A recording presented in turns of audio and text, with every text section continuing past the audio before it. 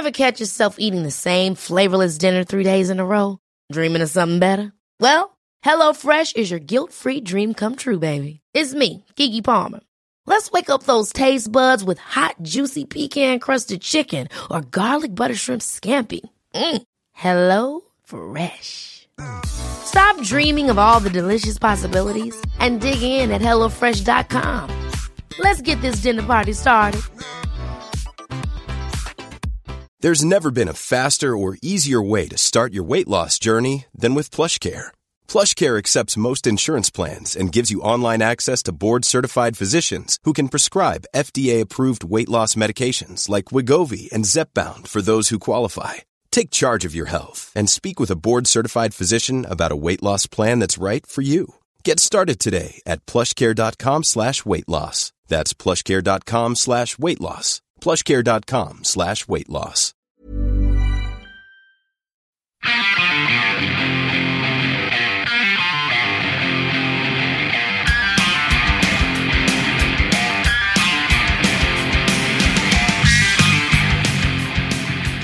Hey, welcome to Going Off Track. It's your host, Brad Worrell, with my two guests, Stephen and Jonah. Hello. Thank you for having us. Hey, guys. I've been trying to get you guys on the show for a long time. I'm glad you finally made it. We're so psyched to be here. We are guys, to promote our new improv band. That's right. These guys have a rock band, or is it punk rock? Nope, it is punk fusion.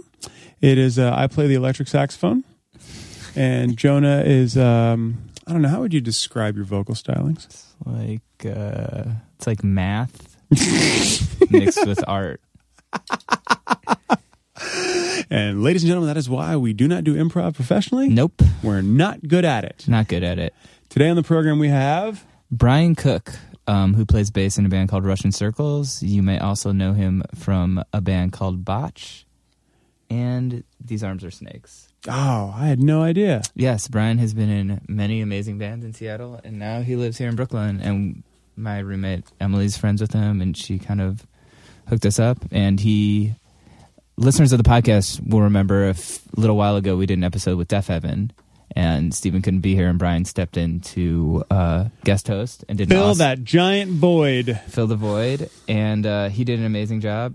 And so we decided to do an episode with him as well, because Russian Circles, if you have not heard them, are an incredible, super heavy, super melodic, amazing band from Chicago. I had no idea he was in These Arms Are Snakes. That band, like, one of those bands that you remember the album covers as much as you do the songs.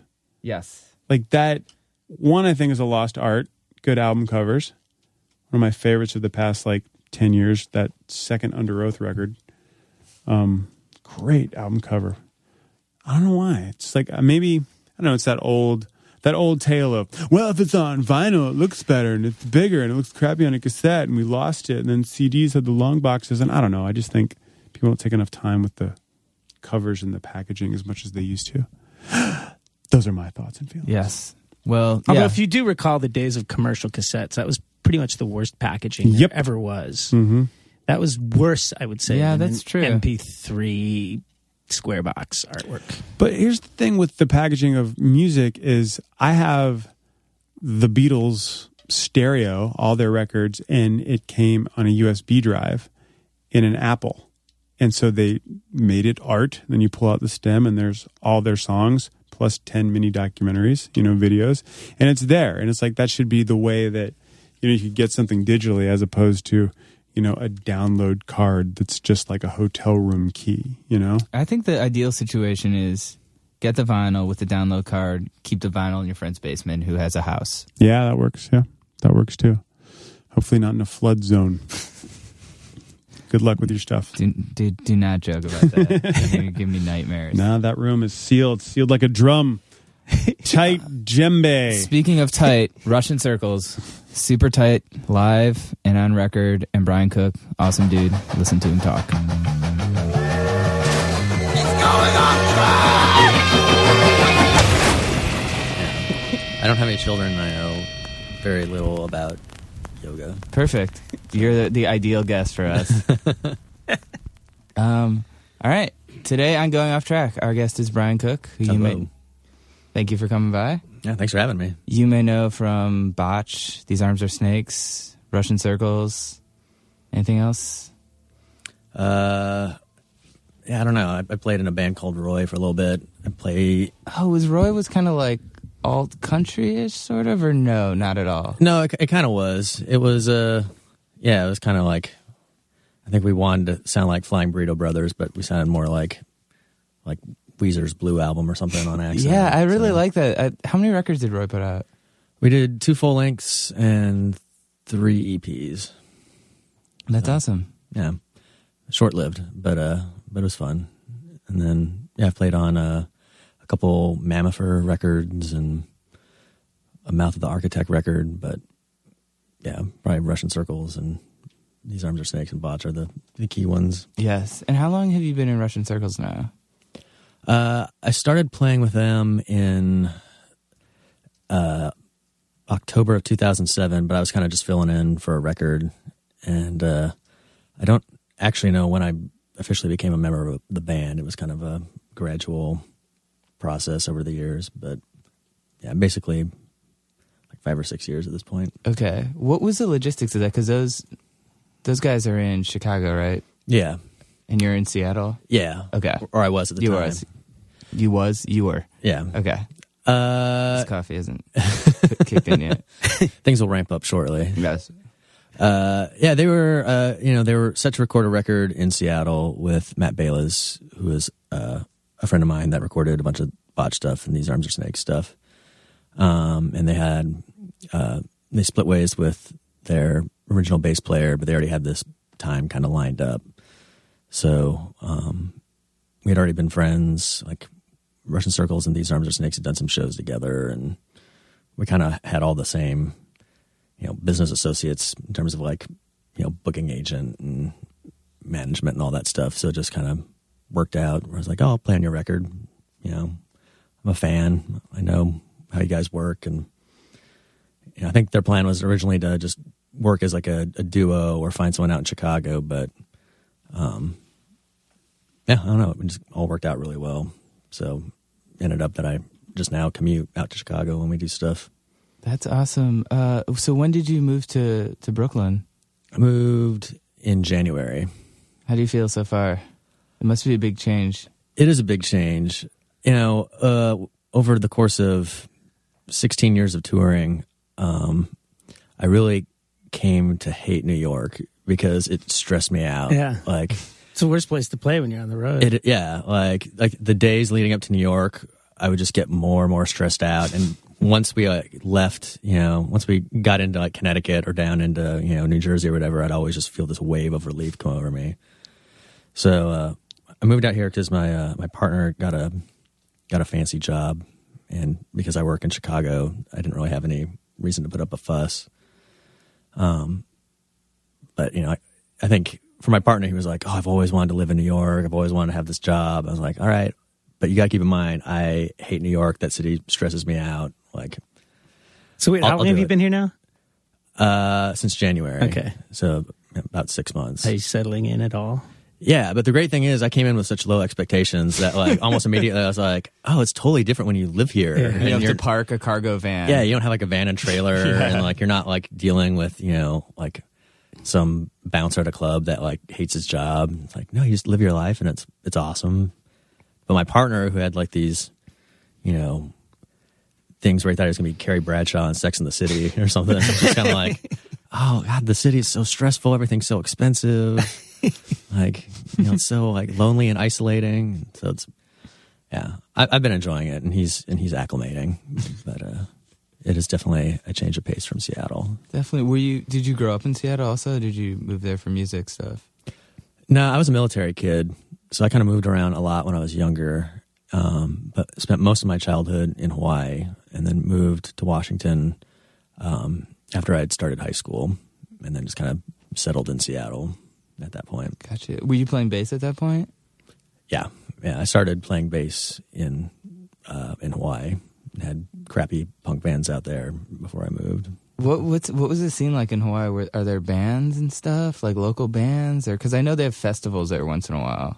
Yeah, it used to be really cool because it used to be a stopover for people going to Japan and Australia. So you'd have a lot of just random stuff that would happen a band would fly in for 24 hours and then play a show and then carry on to Japan. So my first show was Fugazi back in November of 91, and I saw Dinosaur Jr. shortly after that, and Pantera, and so a lot of bands were going through. But then locally, there was a lot of stuff going on too, just because there was so much, like isolation that if you wanted to see music regularly, you had to start a band. So, in the early 90s, there was a lot of ska bands, and just a lot of weird, like hybrid music forms, just because it was like, people didn't really know what was cool, especially in the pre-internet age. So it's like, I don't know, funk seems kind of cool, punk seems kind of cool. Isolated on a desert island, trying to figure it out. It's awesome. Like Red Hot Chili Peppers mixed funk and punk pretty cool. I guess we can do that too. So it's just like,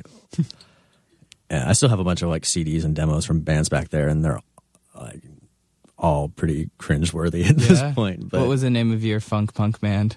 My funk punk band was called Without Influence. Nice. And we were so shitty, and it makes me so incredibly happy that I lived before the age of YouTube or the internet, and that there is no record of us ever existing, and all of our demos were on Amway cassette tapes that like dissolved after 2 listens. And so there's no, I don't even have a copy. There's no record of it anywhere. Oh man, it was like we made bands like Crimpshrine sound like they were like super tight and like sophisticated songwriters. So I always wondered, like, what island were you on? What did you live on? Oahu. So how much would you move from island to island? Like, would people, like, if you were in a band, would you go to like another island to play a gig? I'm really unclear, like, how easy that is. Or no, I mean, there really wasn't. Yeah, that just didn't really happen. I mean, getting from an island to island was only like, maybe like a 30 or 45 minute flight, depending on where you're going. But it's definitely a flight. But it's a flight. You don't take a ferry or... No, there's nothing like that. Yeah. And so, there were bands that would, everyone would play Honolulu if they were going to play in Hawaii, anywhere. Occasionally, bands would go over to Maui and play Maui, but that was pretty rare. Right. So it was kind of like, not only were you stuck in Hawaii, but you were usually just stuck in whatever island you were on. And you go and gig. It's so interesting. I just realized everything I know about Hawaii is from Dog Bounty Hunter. It's a good reference point. Is it? Because I didn't realize that weird, like, kind of seedy, like, super, like, sketchy side of Hawaii. I feel like I just have seen the kind of touristy side. Yeah, there's, it's a very expensive place to live, and there's a lot of poverty there.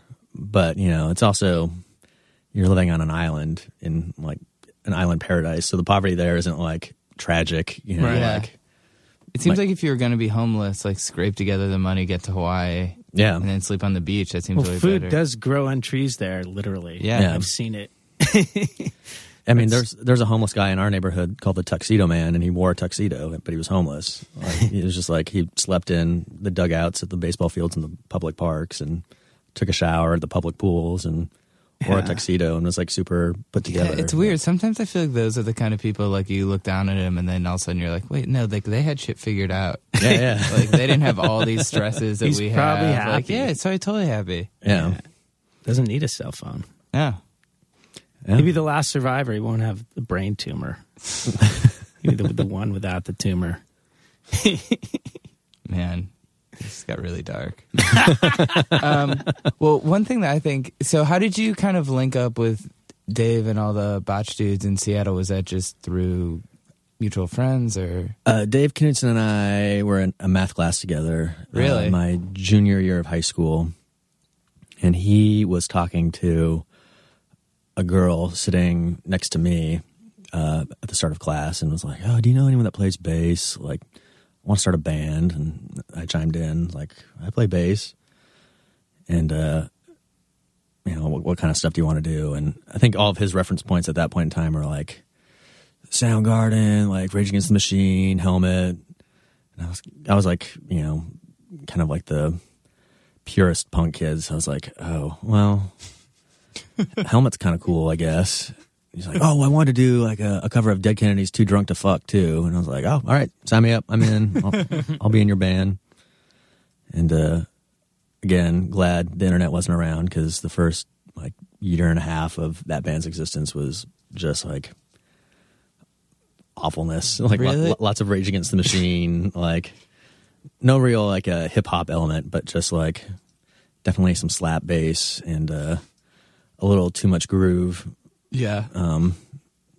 Yeah, but then we all kind of started getting really involved in hardcore and like bands in Seattle like Undertow and Strain up in Vancouver that were doing more of the sort of dark metallic hardcore stuff, and then all of a sudden we're like, oh, that's way cooler than any of the stuff we're into. So yeah, it all kind of went from there. That's amazing. I mean, to me, it's just so crazy, like having been in a band with Dave and then playing in a band with Mike, who's also this kind of like mad genius on guitar. I mean, what's it like kind of playing with guys like that who approach the instrument from such a unique way? It's definitely interesting because they're both very, they're both really good players, and they're both, they both had an element of, and they both like had punk and hardcore in their upbringing, but especially with Mike, for him it was always like Van Halen, and like all the sort of stars of Guitar World magazine and stuff like that. Those were his like big influences growing up. And then he discovered shellac and Fugazi, and shellac and Fugazi were the things where he's like, oh, like there's this whole world of like wrong guitar playing that's actually super awesome. Right. Sort of untrained stuff. And I think, I think that kind of got him sort of hooked in underground and punk rock stuff.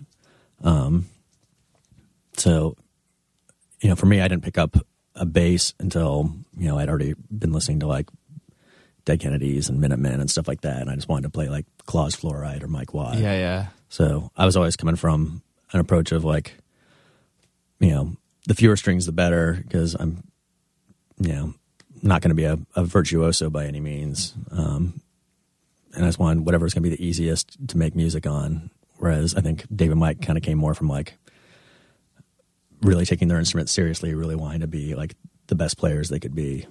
So I'm the weak link, basically. But That's how I always feel. I feel like everyone feels that way. okay, yeah, I think maybe a little bit. Everyone has I think I just feel that way the majority of the time. No, I do too. And it's like when I watch Mike play, sometimes it's like, oh, if I had like applied myself for the last 15 years instead of like getting high and like watching Pink Floyd videos or something, I would be this good at something. Yeah. Like it's incredible to watch it, dude. Yeah, I mean, Dave too in Massive Bear, like. Yeah, it's kind of funny because like I play guitar every day, but I play like for half an hour or so, maybe. Yesterday I didn't even play guitar, like then you hear about like the Ornette Colemans or the John Coltrane's that just like played all day. It's like, who does that? Yeah, and it's like, oh wait, like Mike and Dave do that. yeah. That's what you have to do to get really good at something. But I feel like you have to have like this kind of like drive that I had when I was 15 that I kind of lost at some point. Yeah. I'm definitely kind of in the same boat. But I think there's also like I think in today's musical climate, sadly, I think there's not as much emphasis on like being really good at an instrument as there is like, oh, but I had this really creative idea, Right. So I think a lot of today's music is like really more about like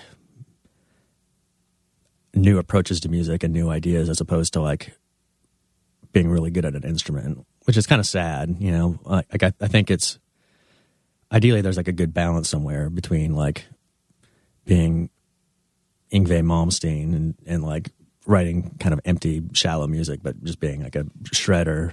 And I think I agree with you that I think that it's not that there's less people really trying to play. I mean, from what I see here every day, I've been really I can be pretty optimistic because I think that the percentage of people engaging in music is broader. Oh, definitely. I think the percentage of people that are really good players is exactly the same. Mm-hmm. But then you've also got an additional group of people that are making music that are doing kind of what you're talking about. Yeah. That are just trying to come up with like creative ways to make music, but not necessarily studying their instrument. But I've been shocked that because the way this place works here is we get a new band every day, just about. It's like it's a community based studio. We get like bands come in and record for free, and it's all unsigned bands and like unknown bands. That's the whole point. And it's been really like the level of like musicianship has been really high, but just like the level of preparedness and stuff has been way higher than I expected when we started. Like I thought I was just going to see a lot of like crappy musicians, So don't you feel like we're in Brooklyn? Well, Brooklyn has a lot to do with it. So it's like if you're in a band, you have to pay for a practice space. Right. You have to be kind of serious. Yeah. Yeah, you do. You have to be on top of it. But also, anytime something like that happens, you've got a huge influx of people. So I would expect there to be a lot of crappy bands here. Yeah. Even though that's true. Even though you do have to have your shit together. But not as many crappy bands as you thought there'd be. I just feel like, my era was the 90s, like I was at East Village 90s in bands, and there were some great bands, but there was just a lot of crappy. Considering how fucking hard it was to live in New York at that time, I think, I know it's expensive as hell to live out here in Williamsburg now, but the East Village was really tough. It was being gentrified, and it was expensive, and it was the same deal. Like rehearsal space was expensive, and it was stunning at how many bad bands were able to kind of slog through that. I think with in the 90s, there's also this sort of mentality though, where it's like you didn't want to look like you were trying too hard. I think there was definitely a leftover punk mentality. And so it's kind of like, you didn't necessarily want to be like too good, because then it was just kind of like, oh, what do you like? We left all that shit behind in the 80s, Right.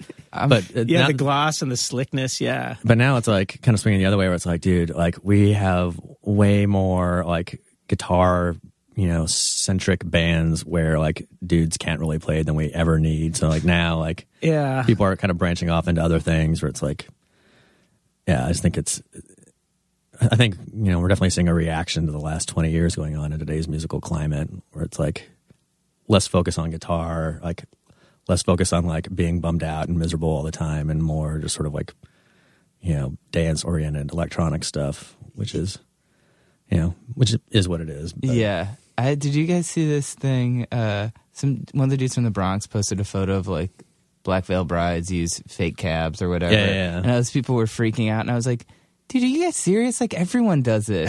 Yeah. Like, it's such... I understand, like, that band is an easy target because they look like pro wrestlers. But, like, I feel like there's also, like, such this layer of hypocrisy where it's like, yeah, everyone's been doing this for years. Everything's fake. Like, everything you see is fake. Yeah. Yeah, I had a friend that opened for Metallica in probably, like, the early 90s. And he may have been pulling my leg a little bit, but he said, they just had all fake, hollow Marshall cabs. But then he also claimed that what they had under the stage that they were actually playing through was Roland jazz combos, which I feel like may have been a bit of an exaggeration. Yeah, I worked on Taste of Chaos, and it was like As I Lay Dying, Deftones, all these bands, and a lot of the bands had fake cabs, but it's for scrims, and it's like they stack them up, and then they have like a half stack amped behind. It's like, who cares? Yeah, it's like all part of the show. It's kind of an old argument. Yeah, I guess because I saw that too. And like, but I didn't see anyone like really outraged. I felt like people were more saying what I was saying. Like, yeah, dude, like, why are you? But my whole thing is, it's like, but it's like, I don't really know how big Black Veiled Brides are, but like, I'm like, it's cool when like Kiss does it, or like when Metallica does. They have like a huge stage they have to fill up. But like, how big is? Let me tell you something. Right. Definitely not Kiss level, but way bigger than you would think they would be. Really? Yeah. Okay. That's my friend tour manages them. This guy John, who used to be the drummer in Daughters. Oh, really? And it never ceases to amuse me that like the drummer from Daughters now has to like tour manage. That is so funny. Something man. that musically is like the antithesis to what Daughters is all about. Yes, it is.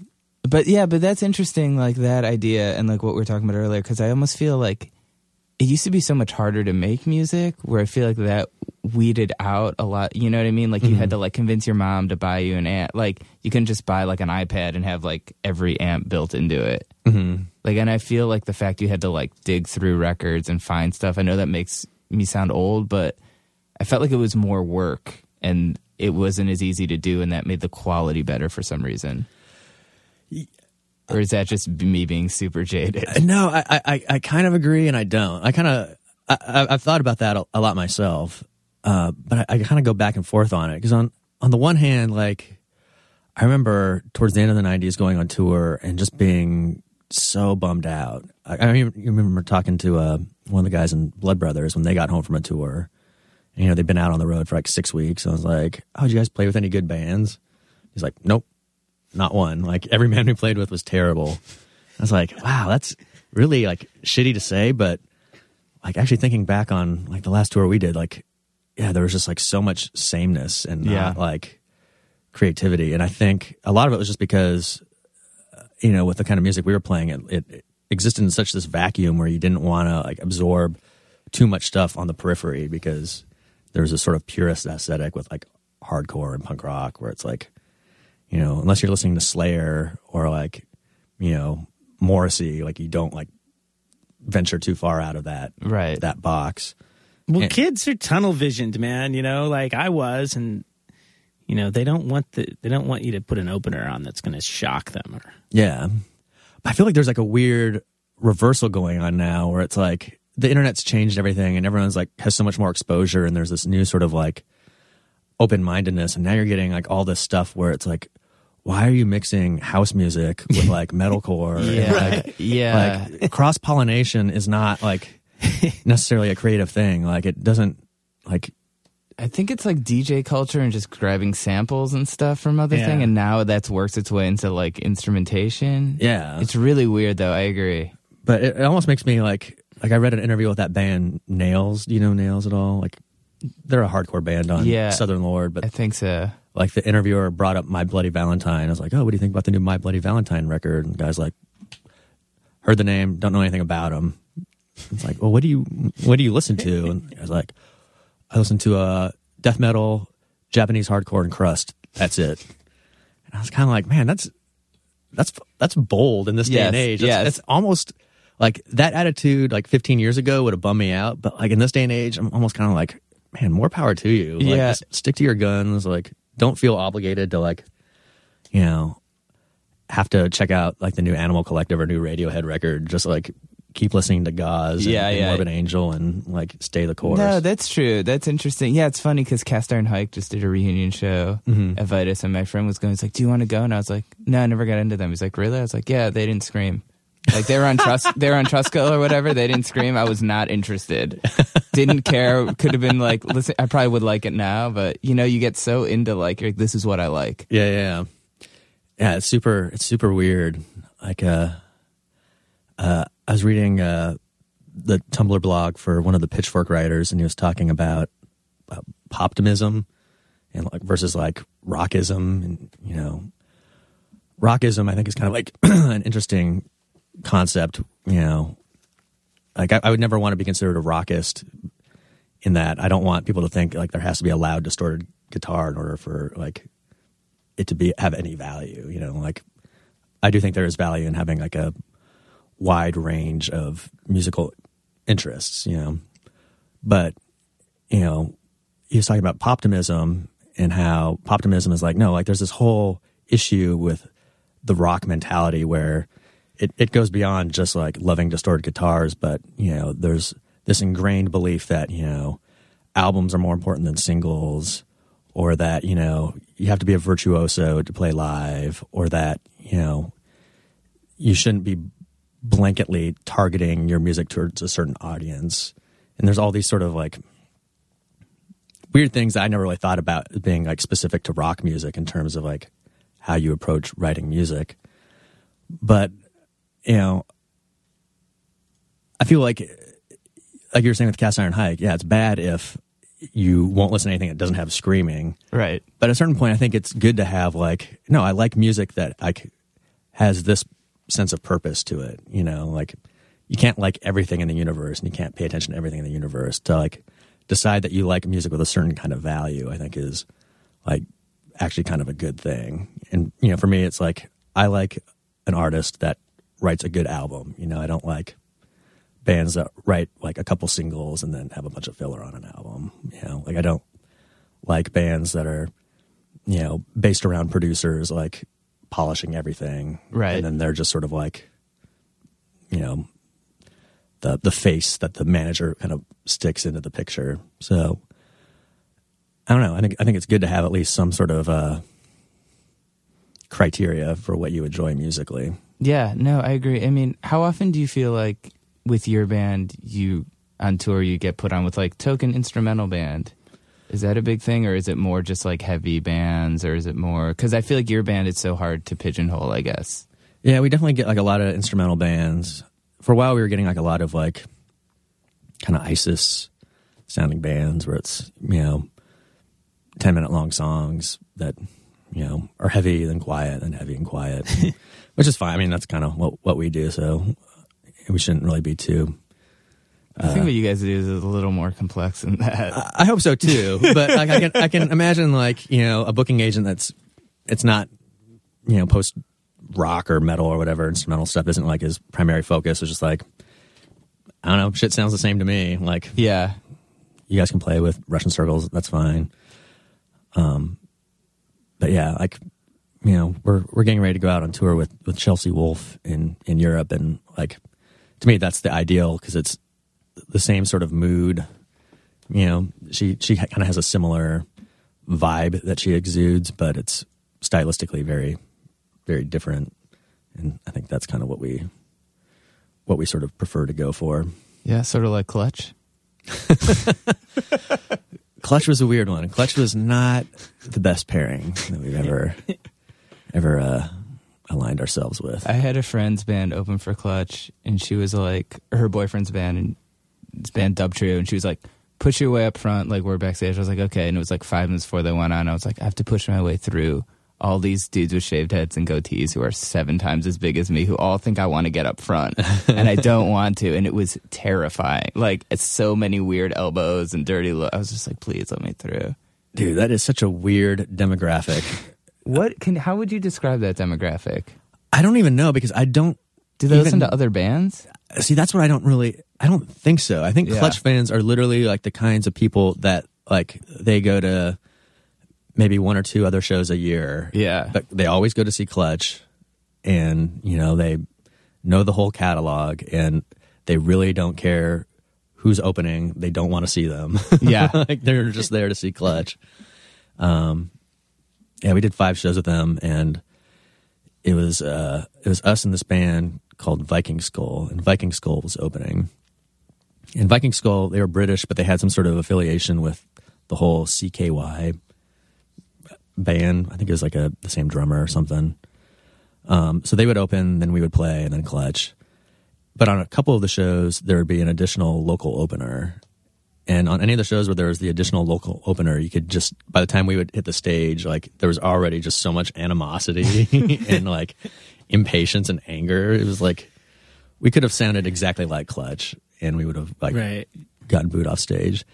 And in fact, I've heard stories about Clutch having side projects of the band's members opening the Clutch shows and getting heckled by their own audience. Because it's like, we don't care about your side project. We just want to hear, you know, a Shogun named Marcus like get off stage. It's like, dude, that dude's gonna be.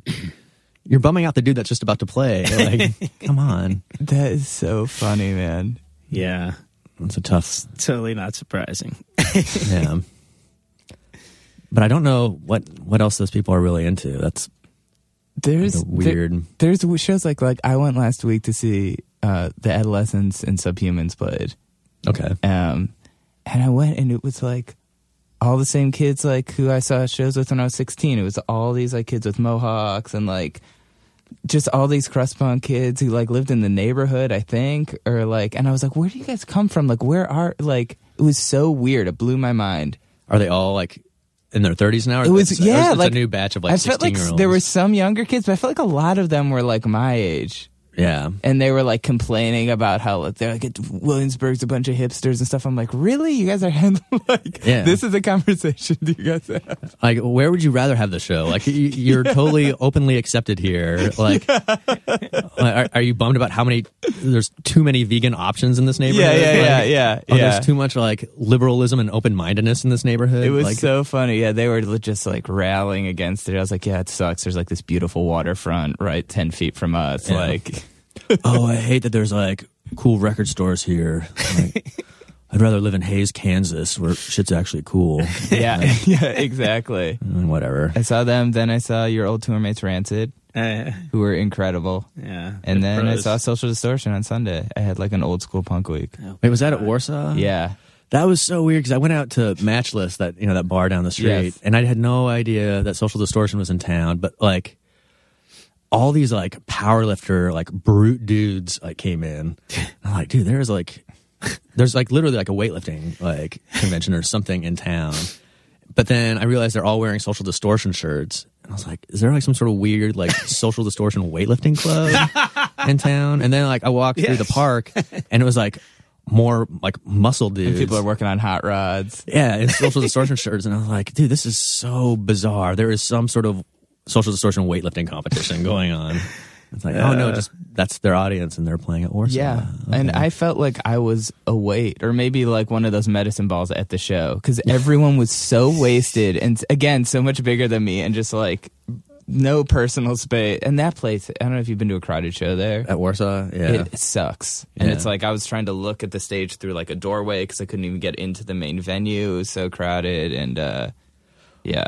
It's like I went and saw Swans and Chelsea Wolfe there, and it was sold out, but it wasn't awful. Like, it was still navigable. But based on what I saw outside of the Social Distortion show, like one Swans fan equals like Yeah, and and that's like one Social Distortion fan equals like 3 Swans fans. Yeah, and that's an interesting thing. I have friends who are booking agents, and they'll like think of the caps for rooms based on how big a band's fans are. Because like, yeah, if you go to some like weird indie band and everyone has these like skinny dudes, that's one thing. But like a Clutch show or whatever, like it's like everyone's 3 times the size. It makes a big difference when you multiply it by a lot. It's really weird. It's a really weird thing to think about. That's totally true, though. Yeah. Yeah, it is. I don't know what the breakdown is, but that would be interesting. That's hilarious. I'm trying to think of what other like fat bands would be. I'm trying to think too. I feel like, I think metal in general there's got to be some bands that have like bigger Big fans. Think I of think the so. Midwestern bands. Midwestern, or maybe like, I don't know. I feel like, Insane Clown Posse. Yeah. They There's get definitely. big yeah, I'm sure Insane Clown Posse has some pretty big dudes. I remember when These Arms Are Snakes toured with ISIS. ISIS's tour manager at the time was this guy Joris, who's a Belgian dude, and Joris was gay. I was gay. We'd both watch merch. He'd watch merch for ISIS. I'd watch merch for These Arms Are Snakes. And Joris's type were like skinny, waifish, like anorexic-looking boys, and my type is like kind of heavy-set, bearded, tattooed dudes. And we would just look at each other's merch line, just like, dude, we need to trade places. It was like, ISIS was all like the burly bros, and These Arms Are Snakes are all like dudes buying, youth-sized T-shirts. Like, That is so funny. man, we need to swap this out right now. But ISIS had some hefty fans. I think it's just that they smoke so much weed, they wind up eating more food. Yeah, that makes sense. Yeah. Do you follow what's happening, obviously, with gay rights and that kind of stuff right now? It seems like there's so much going on. Do you stay on top of that, or is it kind of a peripheral thing? I try to. I felt kind of bad because I did some interview with was it Visions magazine, I think, in Germany, and they're like, "Oh, you're gay and you're a musician. Like, can we interview you as a gay musician about what's going on in America with marriage rights and all this stuff?" I'm like, "Yeah, sure, that's cool." And this German interviewer was like so much more knowledgeable about the entire history of like DOMA and like gay rights in the U.S. And I was like, I thought you just wanted like to know what it was like to be like a gay musician. Like I am no historian. I am no political expert. Like, you are running laps around me with like all this information. So I'm definitely not as up to date as I should be, or as knowledgeable. Was he angry at you for not being knowledgeable? Because that would be the way. Those interviews are always, German interviewers are always kind of angry, it seems like. he was very polite. Yeah, that's good. So that was good. Like I still felt like a dumb American by the end of it, but he could have been a lot more aggressive about it. So it worked out okay. I feel like especially with the marriage stuff, like whenever I turn on the news now and they're talking about it, I feel so uninformed. I'm also like, wait, I thought we were past this whole thing. Yeah. Like I thought this was legal and we moved on to the California, next thing. they're trying to like now block, like there's people that actually have nothing better to do with their time than to actually like go to court to block other people getting it's married. so weird. Yeah. Like, who are these motherfuckers? Like, oh my God, it's so frustrating. Yeah, it's like why do you give a fuck? Yeah. Like, how does it impact your life at all? I think that's the most frustrating thing. Like, I don't really care, like, if people are, homophobic or don't like the idea of homosexuality, but like, what bearing does it have on you whatsoever that like two consenting adults like want to enter into like a legal arrangement? Yeah, like that's what you want to dedicate your time and energy and like, I don't know. It's so beyond childish. Well, it's like the equivalent of when you see. It's like when I see one of my kids like playing with the other one's toy, and the other one has no interest until they see that one play. Yeah, you know what I mean? Yeah, like it's a good analogy. So unexplained. Well, it's also like it's weird to put that much energy into something like just like negative and taking away stuff from someone else. Like why wouldn't you want to put that energy into something positive? Or like global warming. Yeah, it's like why don't you resolve weird. that, and then you can like get upset about two people getting married. Or it's like all the Texas abortion stuff going on right now. Or it's like, I'm like, even if you're coming from like a pure place where you really believe like, no, like, a fetus at, 6 weeks is a human life. Like, I think it's really worth protecting. Even if you're coming from a very pure place, as like a male politician, wouldn't you just decide to let like female politicians be the like? Exactly. Don't you just think it's a bad look? to be like, no, I'm telling you what you can do with your body. No, it's it's like if they were making policy for like African Americans. Yeah, it's so they wouldn't get away with that. Yeah, and after the whole like filibuster thing where it's like, wow, that was like so heroic and like the people spoke, and it's like you're gonna come right back and just like force it through, like God, you're an asshole. That side of politics doesn't care what the people think or what they say, obviously, and they haven't for 20 years. But the thing is, it's like gay marriage is going to be legal everywhere eventually. Like abortion's going to be legal everywhere eventually. Like marijuana is going to be. It's just like this older generation has to like die out or whatever, and it's like it's so frustrating. It takes so long. Yeah, it's like how I felt about like. This is a weird comparison, but like these like shitty screamo bands, like with like the weird haircuts. You like 15 years ago, I was like, ugh, this trend is like over. Like I was working at AP, being like, it's never going to get more ridiculous than this. And it's like the same thing. It's like this stuff just these cycles take so much longer than you think, and you're just like, how?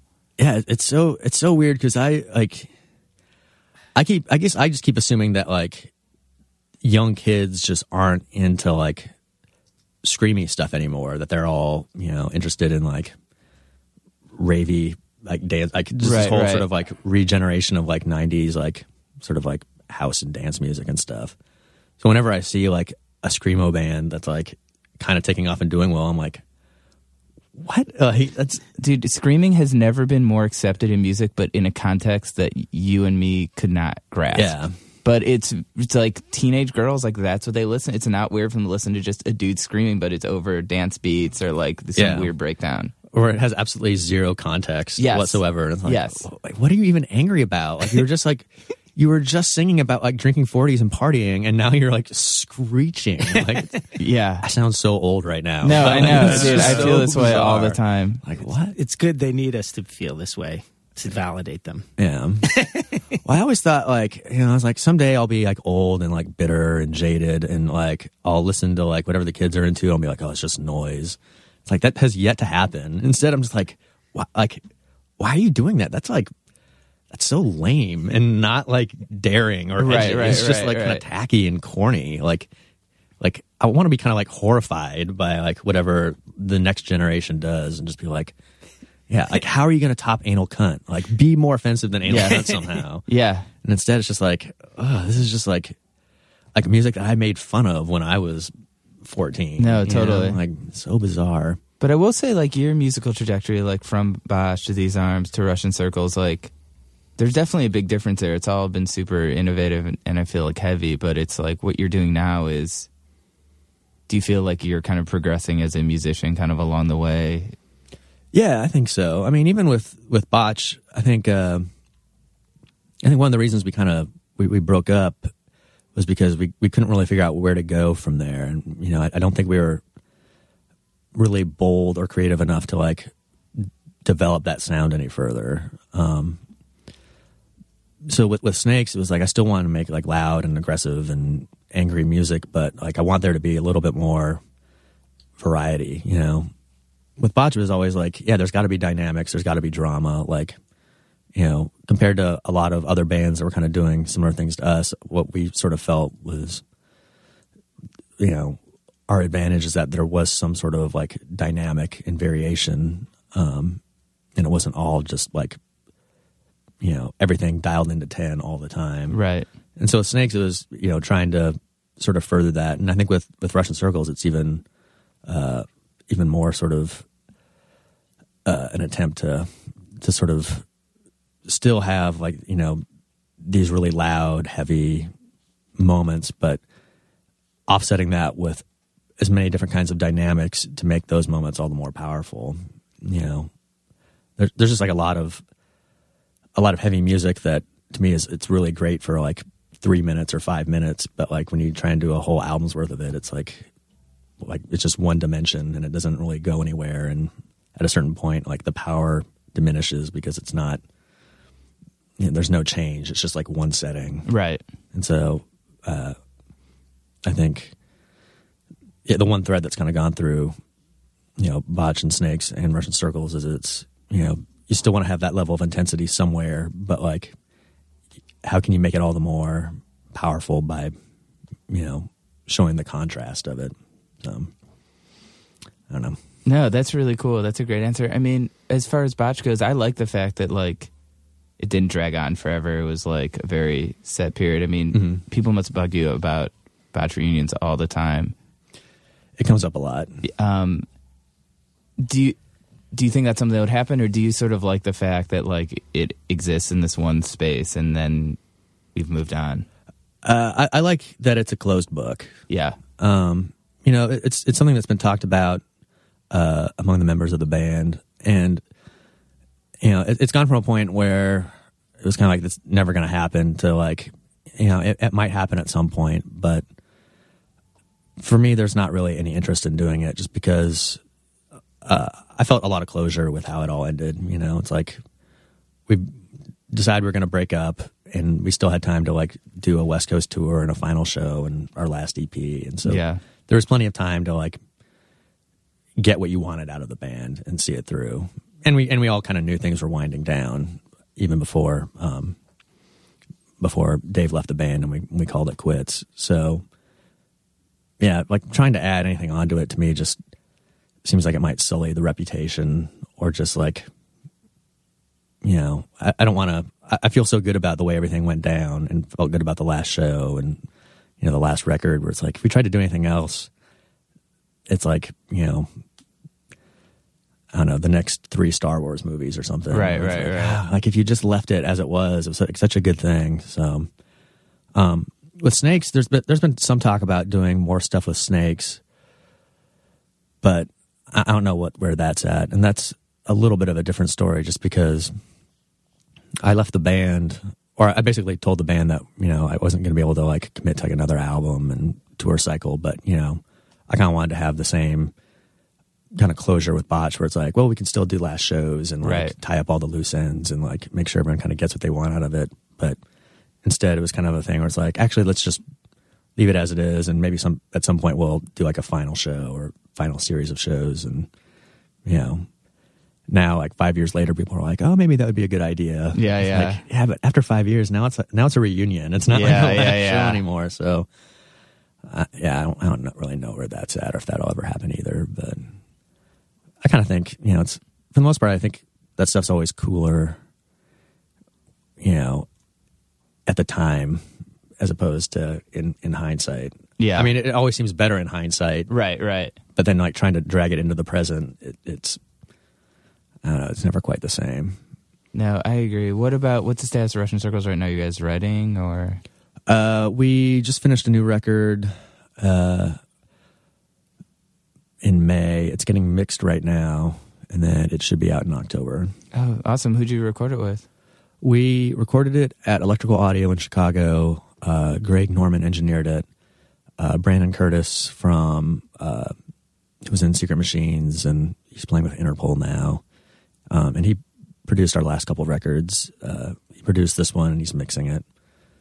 Yeah, that'll be out on Sargent House in October. That's awesome, man. Yeah, I'm excited about it. It's been a long process, but it's coming together.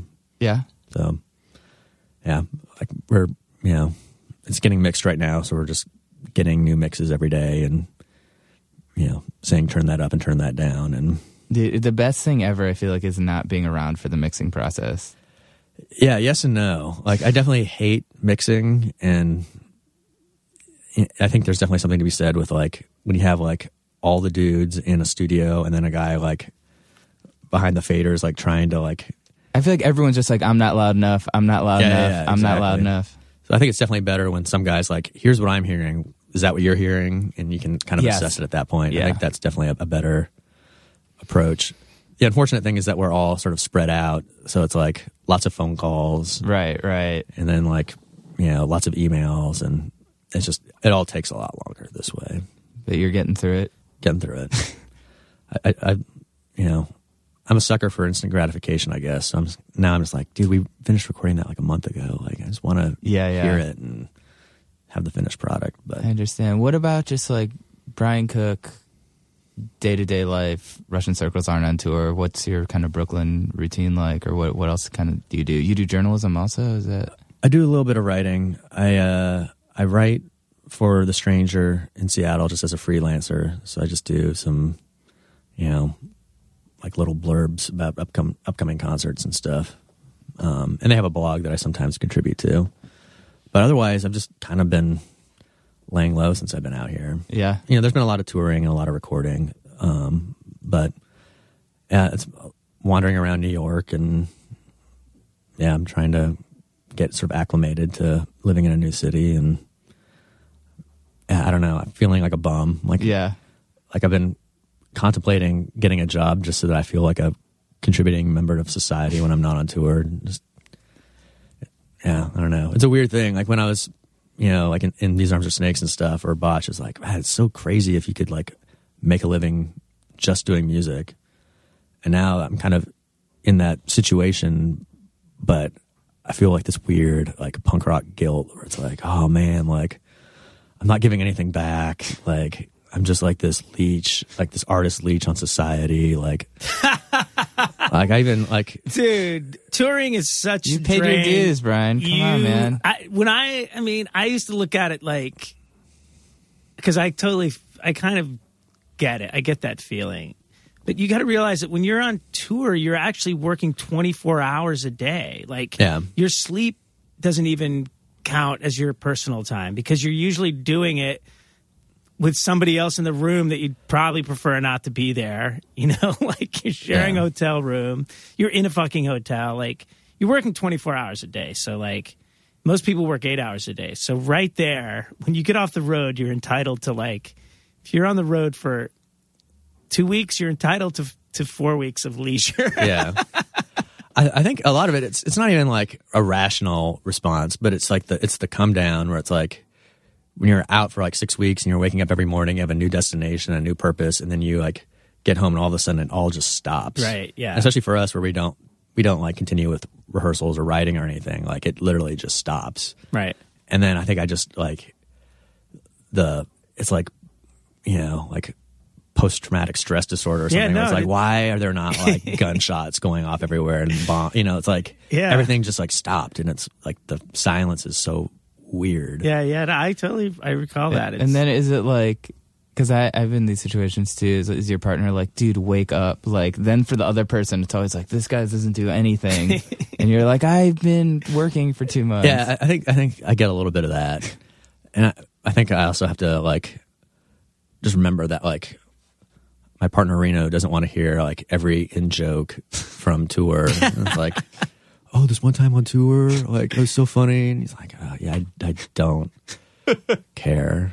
Like, you know, what used to happen to me when I would get off the road is for the first week is like I would be a total lug. Like, you know, I'd roll out of bed whenever, and I'd just be like kind of like semi-conscious until like 8 or 9 o'clock, and I would pop into full like alert, aware mode. And like it took me a while to realize like that's because that's when, you know, you were working. yeah, totally. And when you're on the road for the rest of the time, you're actually kind of trying to be in a zombie state so you can get some rest. Yeah. You know, you're like laying in the back of the van, like trying to sleep. Yeah, it was so bizarre. And it would go on for like a week or two after I'd get off the road, as I would just be completely useless until like 8 or 9. And then it would flip. It was like a switch went off. Yeah, I think I just get moody. Like, right. Yeah, I just get like weird, like anxiousness. I'm like, like I'm so used to constantly being in motion. And then like that inertia just like, yeah, that emotional inertia just keeps going, you know. It's weird. Yeah, it's bizarre. I mean, it was like Keith Richards was the one that said he never got in trouble on the road. It was when he got off that like he started doing drugs, and because he was busy enough and happy enough being on tour. Yeah. It was when he was sitting around on his ass. I can totally see that. Because even it's like when you're on tour, like, you know, I drink pretty much every night on tour, but like I also have to play, and I don't like being like hammered or a mess on stage. Right. So it's like, yeah, I'll have like a couple beers before we play, and then I might have a beer afterwards or whatever. But like I'm always like fairly together and like, you know, have a responsibility, you know, like have to get up early and drive and all that. But then you get home and it's like, oh, if I go out to a show, like there's not the hour stretch in the middle where I'm like working. It's just, right. And then like, yeah, you get in big trouble. Yeah, it's like, oh yeah, I have to like alter my behavior when I'm at home. Yeah, you've got to learn that lesson. I mean, you learn that lesson in touring too, like because we all know our first tour where we didn't have that lesson and we were fucking hammered every night. Yes. That's interesting, especially I would imagine living here, because it's like you don't need a car, you don't need to drive anywhere. Like it is really easy to just go crazy and like hail a cab and like wake up in your bed and be like, what happened? Yeah. I was always lucky that way in Seattle because I lived in the Capitol Hill neighborhood and I haven't had a car. I didn't have a car there for 10 years. So I was always sort of spoiled with like being able to just like stumble home, you know. But yeah, it was the same thing back then where it's like you get home from tour and all of a sudden it's like, oh, I have to like totally rein in my behavior because it can't just like spill over into like my everyday life where I'm going out every night and like drinking with my friends that are coming through on tour. Right. Yeah. I got to the point where I was feeling bad. Like, my friends Pelican, like this band, Snakes toured with a bunch and Russian Circles toured with them. But I felt like every time they came through Seattle, they would just see like the worst behavior of me where I was just like this sloppy, drunken mess. Right. Like, dude, I swear to God, I'm not like this. Like, 6 days out of the week. But yeah, we had a band from Providence that used to come down and play with us, and like they'd usually come down on a Friday, and we'd do a show with them on Friday or Saturday, but we'd go out the other night. And like by Sunday, I remember this guy Paul, the lead singer, like every time it'd be 2 o'clock in the afternoon and we'd be rolling out of bed and he'd be like, God, he goes, dude, I don't know how you can live here. I feel like I'm dying. I'm like, we don't roll this hard every single night. Yeah. you would die. I know. I feel bad for like, I have like one of my, like a friend in like Hot Water Music, and they'll like come into town. I'm like, yeah, we can get wasted. He's like, I guess. He's like, every night everyone wants to get wasted. Yeah. It's one of those bands, and they're just like, it's like it's not as fun for us every single night. Yeah. That was the way These Arms Are Snakes were. We just began to have this reputation of like, oh, they like to party, and so then it was just like every time we rolled through town, like that was everyone else's like thing they'd been looking forward to for like several weeks. Right. And, you know, we're all just like nursing the hangover from the night before. It's like, you want to do a shot? Okay, like we've been waiting for you guys, man. Yeah, it was rough. Like towards the end, I was like dreading going on tour because I was just like, man, like I know like we're always like responsible in the moment, but like when I like reflect back on things, I'm just like, God, there's so much potential for like bad things to happen when you're like that wasted in like an environment that's not like your hometown. Yeah, you know, yeah. where it's like, oof. And then like Tim Kasher's there. Yeah, And then it's like, yeah. I've been away from home for 4 weeks. Why wouldn't I just get drunk? right. No, it's a rough one. I was talking with the Deaf Heaven dudes. Actually, I was talking with Marriages. We're on tour with them, and a couple nights ago they played the Milestone in North Carolina. Did you ever play the Milestone? No. You ever play the I Milestone? don't think so. Milestone's been around forever. It's like an old, like dingy punk club in Charlotte. But one of the last Snakes tours, it was a winter tour, so I was like not drinking for the whole first leg of it when we were up in like the Midwest and the Northeast. When we finally got to Charlotte, I was like, okay, we're in the South. We're out of like the danger zone with weather and whatnot. So I'll have a drink tonight.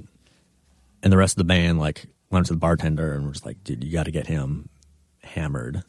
And by the time we played, like I was blackout drunk, like leaning up against a pole on stage, like having to like steady myself while I'm hitting pedals, like blackout drunk. Like the only real memory I have of the night is playing with the bartender's gun while smoking a cigarette, like at the bar. And I don't smoke or like fool around with guns. And yeah, just just memories like that. Or it's like, dude, like fun at the time, but the idea of like going on a tour and knowing you're going to have a night like that, like almost makes me kind of terrified at this moment in my life. Like in my mid-30s where it's like, I can't do shit like that anymore, man. Like you only get so many free passes before something really bad happens, you know? And Truth.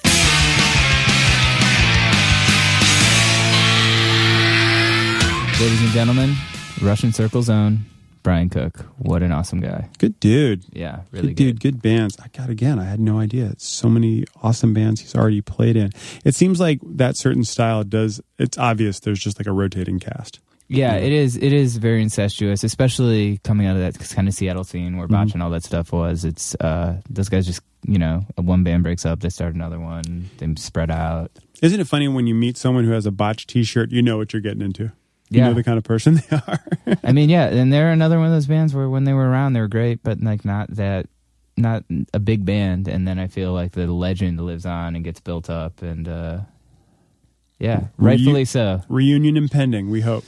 Hey, if you dig Going Off Track, go to our Facebook page, facebook.com/Going Off Track. You will find Not So Often alerts by me because I forget it's there. Hit us up on Twitter at Going Off Track. We'd love to hear from you. Maybe listen to us on iTunes. That thing's getting kind of popular. Yeah, leave us a review. 5 stars if you feel like it. If you feel like it. I don't think if I it's can up to you. again. No.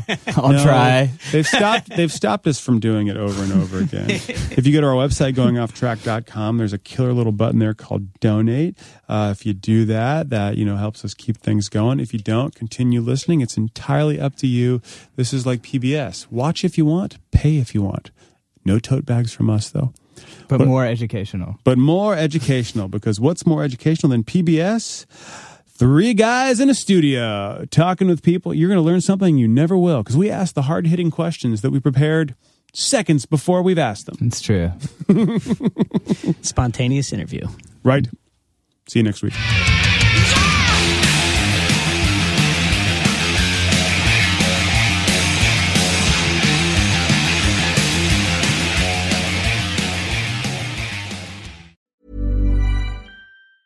Ever catch yourself eating the same flavorless dinner 3 days in a row? Dreaming of something better? Well, HelloFresh is your guilt-free dream come true, baby. It's me, Keke Palmer. Let's wake up those taste buds with hot, juicy pecan-crusted chicken or garlic butter shrimp scampi. Hello Fresh. Stop dreaming of all the delicious possibilities and dig in at HelloFresh.com. Let's get this dinner party started.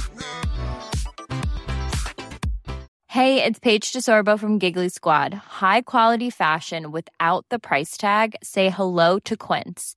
I'm snagging high-end essentials like cozy cashmere sweaters, sleek leather jackets, fine jewelry, and so much more. With Quince being 50 to 80% less than similar brands.